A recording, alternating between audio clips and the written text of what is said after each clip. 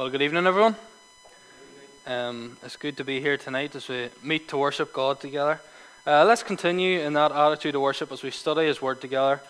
But just before we do that, I'm going to give you a brief update on how college is going.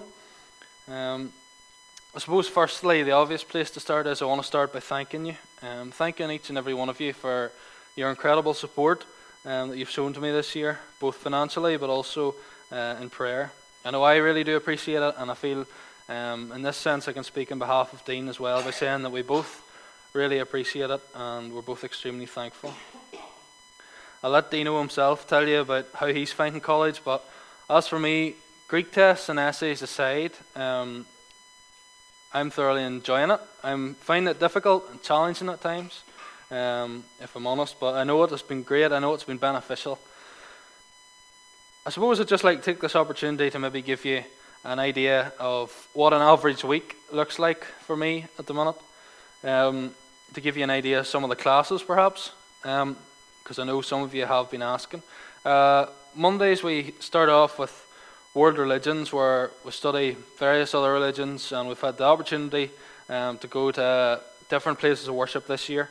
We've went to the mosque, the Hare Krishna temple, and other places. We also have global perspectives, where there are various mission organisations. They'll come in, they'll tell us about the work that they're involved in.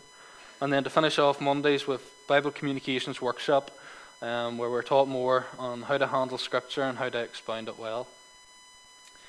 Tuesdays start at 9 a.m. with an hour of Greek, followed by a class on evangelism, and then 2 hours of biblical theology, so our head is well and truly fried by the end of that day. Wednesdays, again, we start off with Greek, and then we have sermon class, where effectively we're split into 2 rooms. All the years are put together. We're split into 2 rooms, and the student will preach in each of those 2 rooms, and you critique the sermon. In the second period of sermon class, then the student that has preached, they'll leave the room, and we all feed back to the lecturer what we thought, and he'll construct some constructive criticism to feed back. I had mine just a week or 2 ago, and they give you a theme of what to preach on in the first semester. So the theme I got was a funeral service. So I'm left then, I can pick a passage that I think would be appropriate for preaching at a funeral, and I have to preach as if it is a real funeral. Dean, yours is coming up, is it next week? This week? Carol service, I think. So Dean would appreciate your prayers, I'm sure, for Wednesday. But then Thursdays we have Gospels with Davy Allison, Genesis with Sarah Dalrymple, and Conduct of Worship with Alan Baird. Each of these days will have some form of devotions for 20 minutes just after break time. A couple of days it'll be a student doing 15-20 minutes just of a chat, of a wee devotion. And then on Thursdays we split into different groups for prayer. So each week is busy. And that timetable will change for second semester, and alongside that then you have your essays, and you've 1 or 2 class tests as well. We've a world religions test coming up, and we've an essay due more or less every fortnight at the minute. So we do appreciate your prayers, and I just thought I'd share some more specific details with you about what we're studying, so that you'd be able to pray more specifically, but also just to keep you informed, as I know many of you have been asking different questions about the nature of the course. But now let's turn to God's Word. So if you have a Bible with you, could you turn please to John chapter 3. For each essay in college, we're given the choice of 2 titles to do. And for Gospels essay that we recently submitted, one of the options was an exegetical essay on John 3:16. So looking at the text of John 3 and looking at all the background.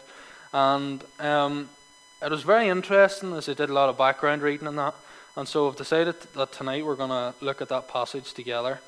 So it's a passage that's going to be familiar to many of us, and we're just going to read verses 16 to 18 of John 3 tonight. So John chapter 3, beginning the reading at verse 16. For God so loved the world that he gave his only Son, that whoever believes in him should not perish, but have eternal life. For God did not send his Son into the world to condemn the world, but in order that the world might be saved through him.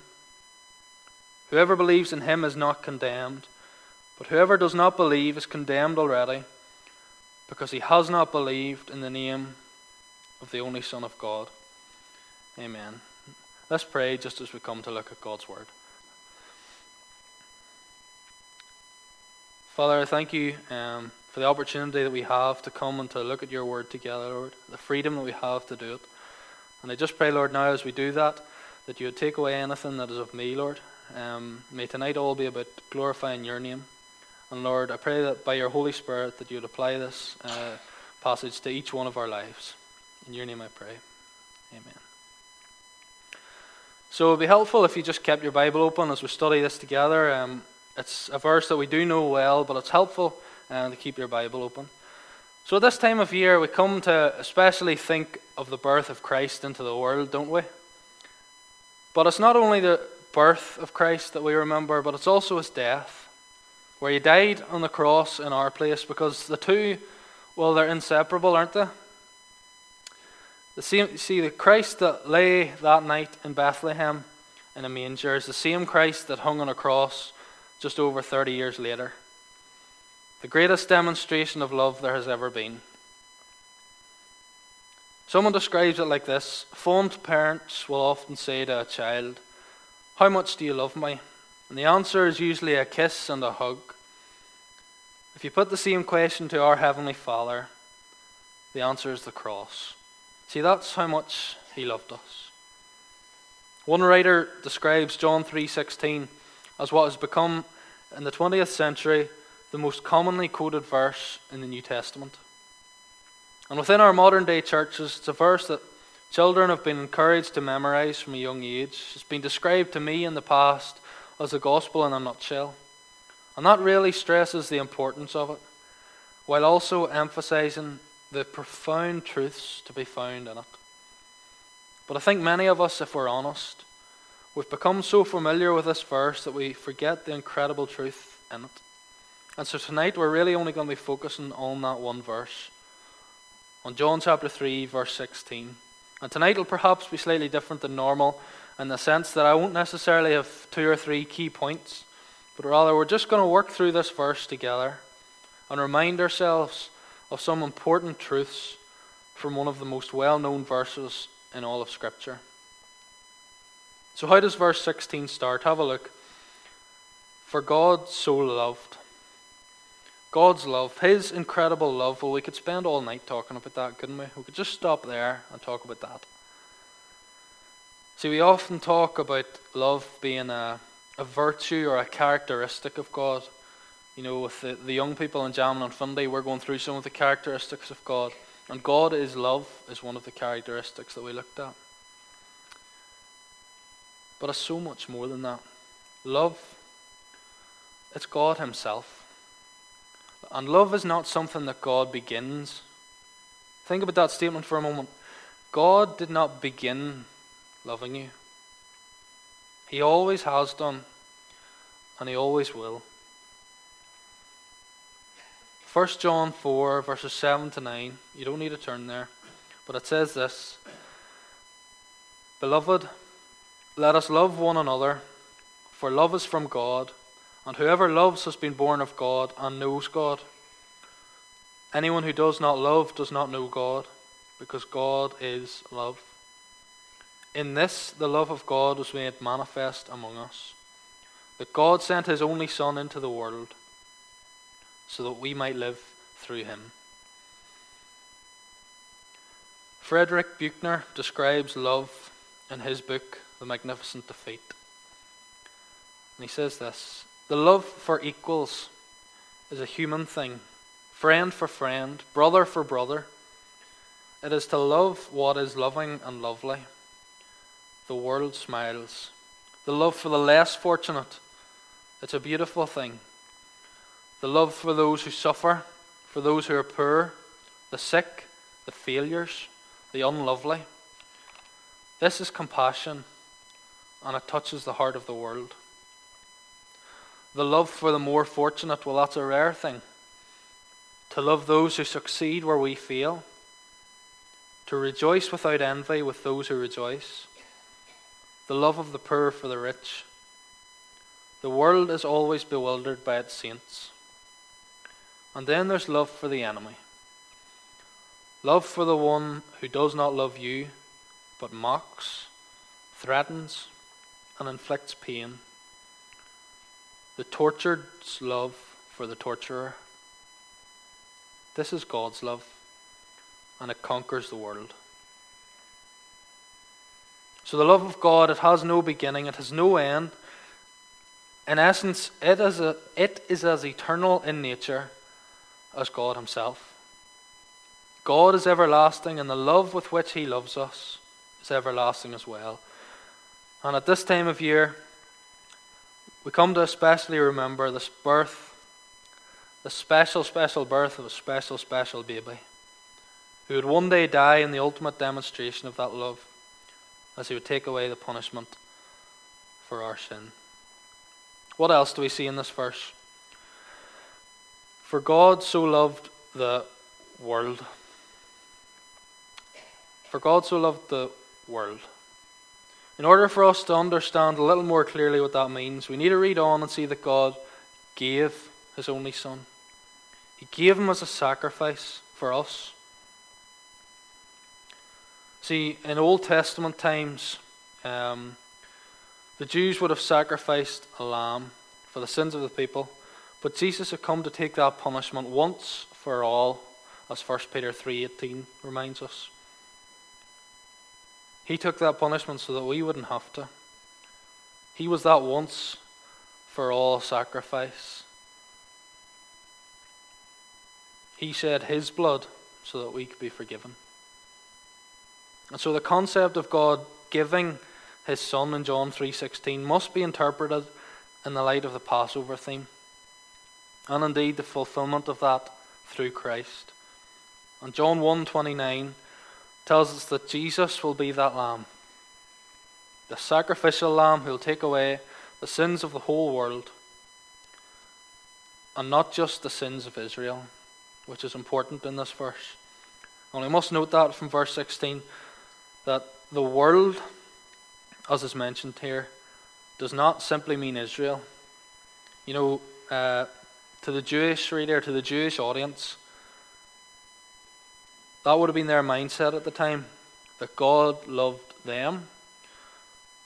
But this concept of God loving anyone other than the Jews would have been something that would have been very foreign to them. You know, one scholar says this: the Jew was ready enough to think of God as loving Israel, but no passage appears to be cited in which any Jewish writer maintains that God loved the world. You see, the Jews, they were simply not ready to accept that God could possibly love Gentiles as well as them. So God's love of the world is talked about in John's Gospel. It's the Greek word cosmos. When it's used in John, it typically refers to sinful humanity as a whole. And it's not just talking about one particular people group. So God loves the entire world, not just Israel, as the Jews would have thought, but all of creation, Jew and Gentile alike. Even though, as one commentator notes, it's a world that neither understands, nor in most cases accepts, God and divine revelation. And you know, the world hasn't changed much over the last 2,000 years in that sense, has it? We still live in a world that doesn't accept God, that rebels against him. This is what it means for God to love the whole world. And this is what it means for him to give. And it's at this time that we celebrate God's one and only Son being given, coming into this world. So all of this begs the question, why did God do it? Why did he send his one and only Son? And as we've seen, it's because of his love. And so we come to the next part of the verse. For God so loved the world that he gave his only Son, that whoever believes in him should not perish but have eternal life. Jesus was sent so that we might be saved. But this free gift that is offered to us is something that we must accept. We have to believe. Notice what the next part of the verse says. It's that whoever believes in him should not perish but have eternal life. So if you've got your Bible open, read that over and over again. Should not perish, but have eternal life. As whoever believes in him should not perish, but have eternal life. So by simple deduction, we can realize that those who do not believe in him will not receive eternal life and will perish. And perhaps when you think of it in that way, you realize that this verse is a stark, stark warning to us. Maybe you're here and you've never put your faith and trust in Jesus. I'd urge you to come to Jesus, even tonight. Come to the foot of the cross. See what he went through. See what he went through on your behalf. See the love that he has for you and for me. Come to the cross. The story is told of a young man who had been raised as an atheist, and he was training to be an Olympic diver. The only religious influence in his life came from an outspoken Christian friend. And the young diver never really paid too much attention to him. He kind of thought he was banging on at him a bit and preaching at him. But he heard it often, and whether he realized it or not, some of it was going in. And one night the diver, he went to the indoor pool at the college he attended. The lights were all off, but the pool had big skylights and the moon was bright, so he thought there was plenty of light for him to practice by. I'll not bother turning the lights on. So he went over, and beside the pool he went over to the diving boards, and he climbed up to the very highest diving board. And he walked out to the very edge and he turned his back. He's going to do a backflip. He's practicing his backflips. Turned round, stretched his arms out. And that's when he saw his shadow on the wall. The shadow of his body in the shape of a cross. And it was then that all of the stuff that his friend had said came to remembrance. So instead of diving, he knelt down and asked God to come into his life. And as the young man stood there, a maintenance man walked in and turned the lights on. Just before taking his dive, he looked over the edge, and the pool had been drained for repairs. That story really hit home with me. That young man, had he dived, he would have perished that night. Unknowingly, he would have dived to his death, and he would have been in eternity. He would have been separated from God, and that is the reality. I wonder, does that hit home with you tonight?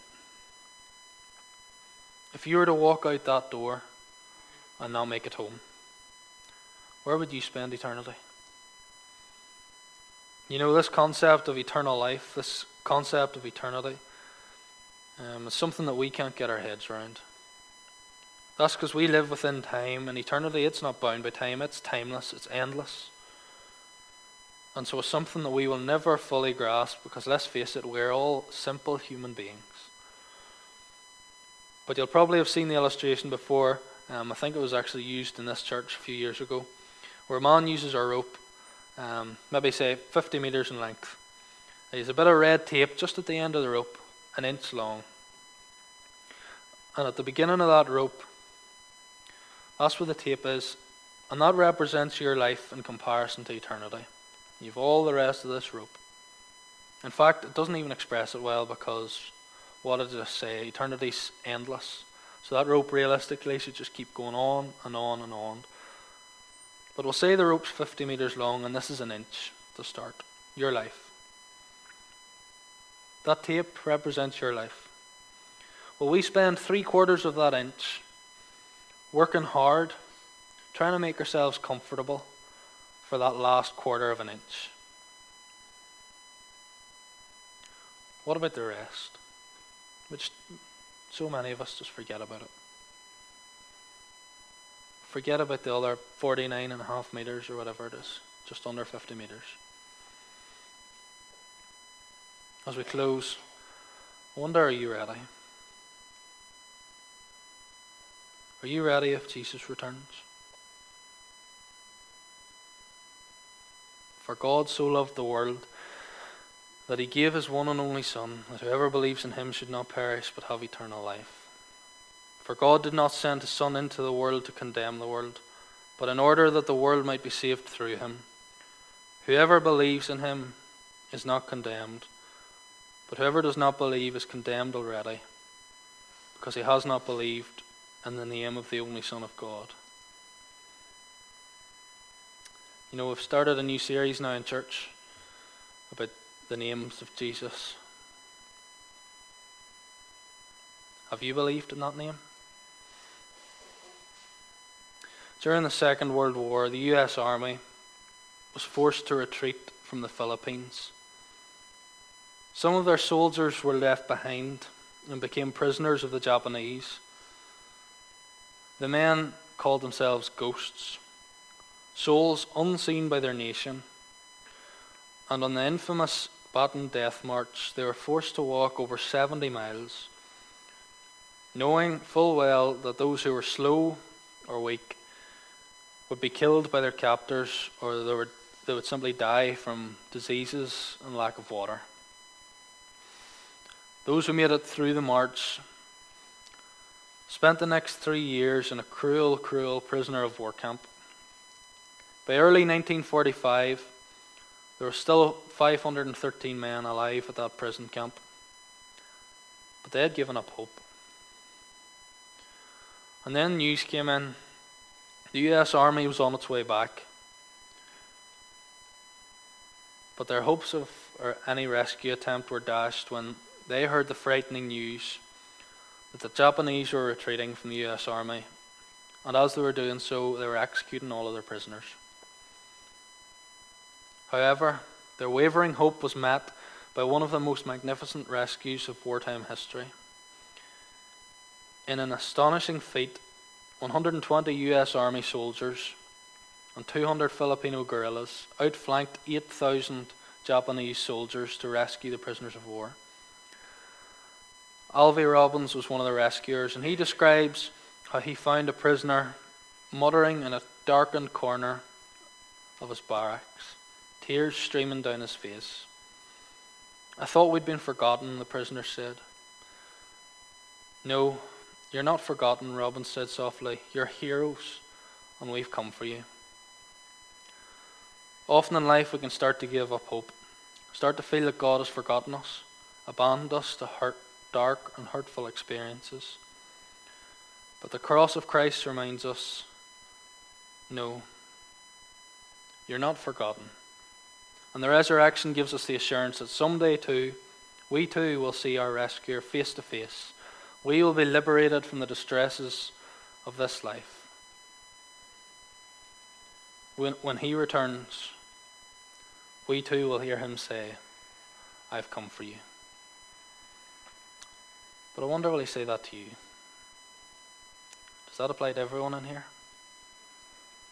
I trust and pray that it does. Just before the group come and lead us in our closing song, and we'll just bow in a word of prayer. Let's pray.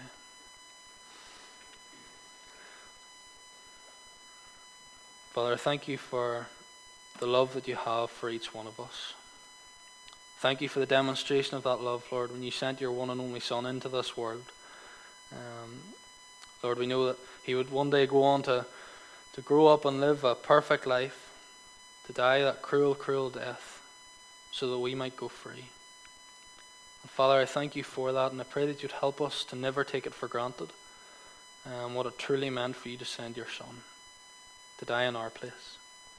Thank you that he didn't stay dead, but that he rose again 3 days later, and he's alive in heaven today. Father, I pray for anyone who's in the meeting here tonight, and they don't know you in that personal way, and they haven't put their faith and trust in Jesus Christ, that you will speak to them, even tonight. In your name I pray. Amen.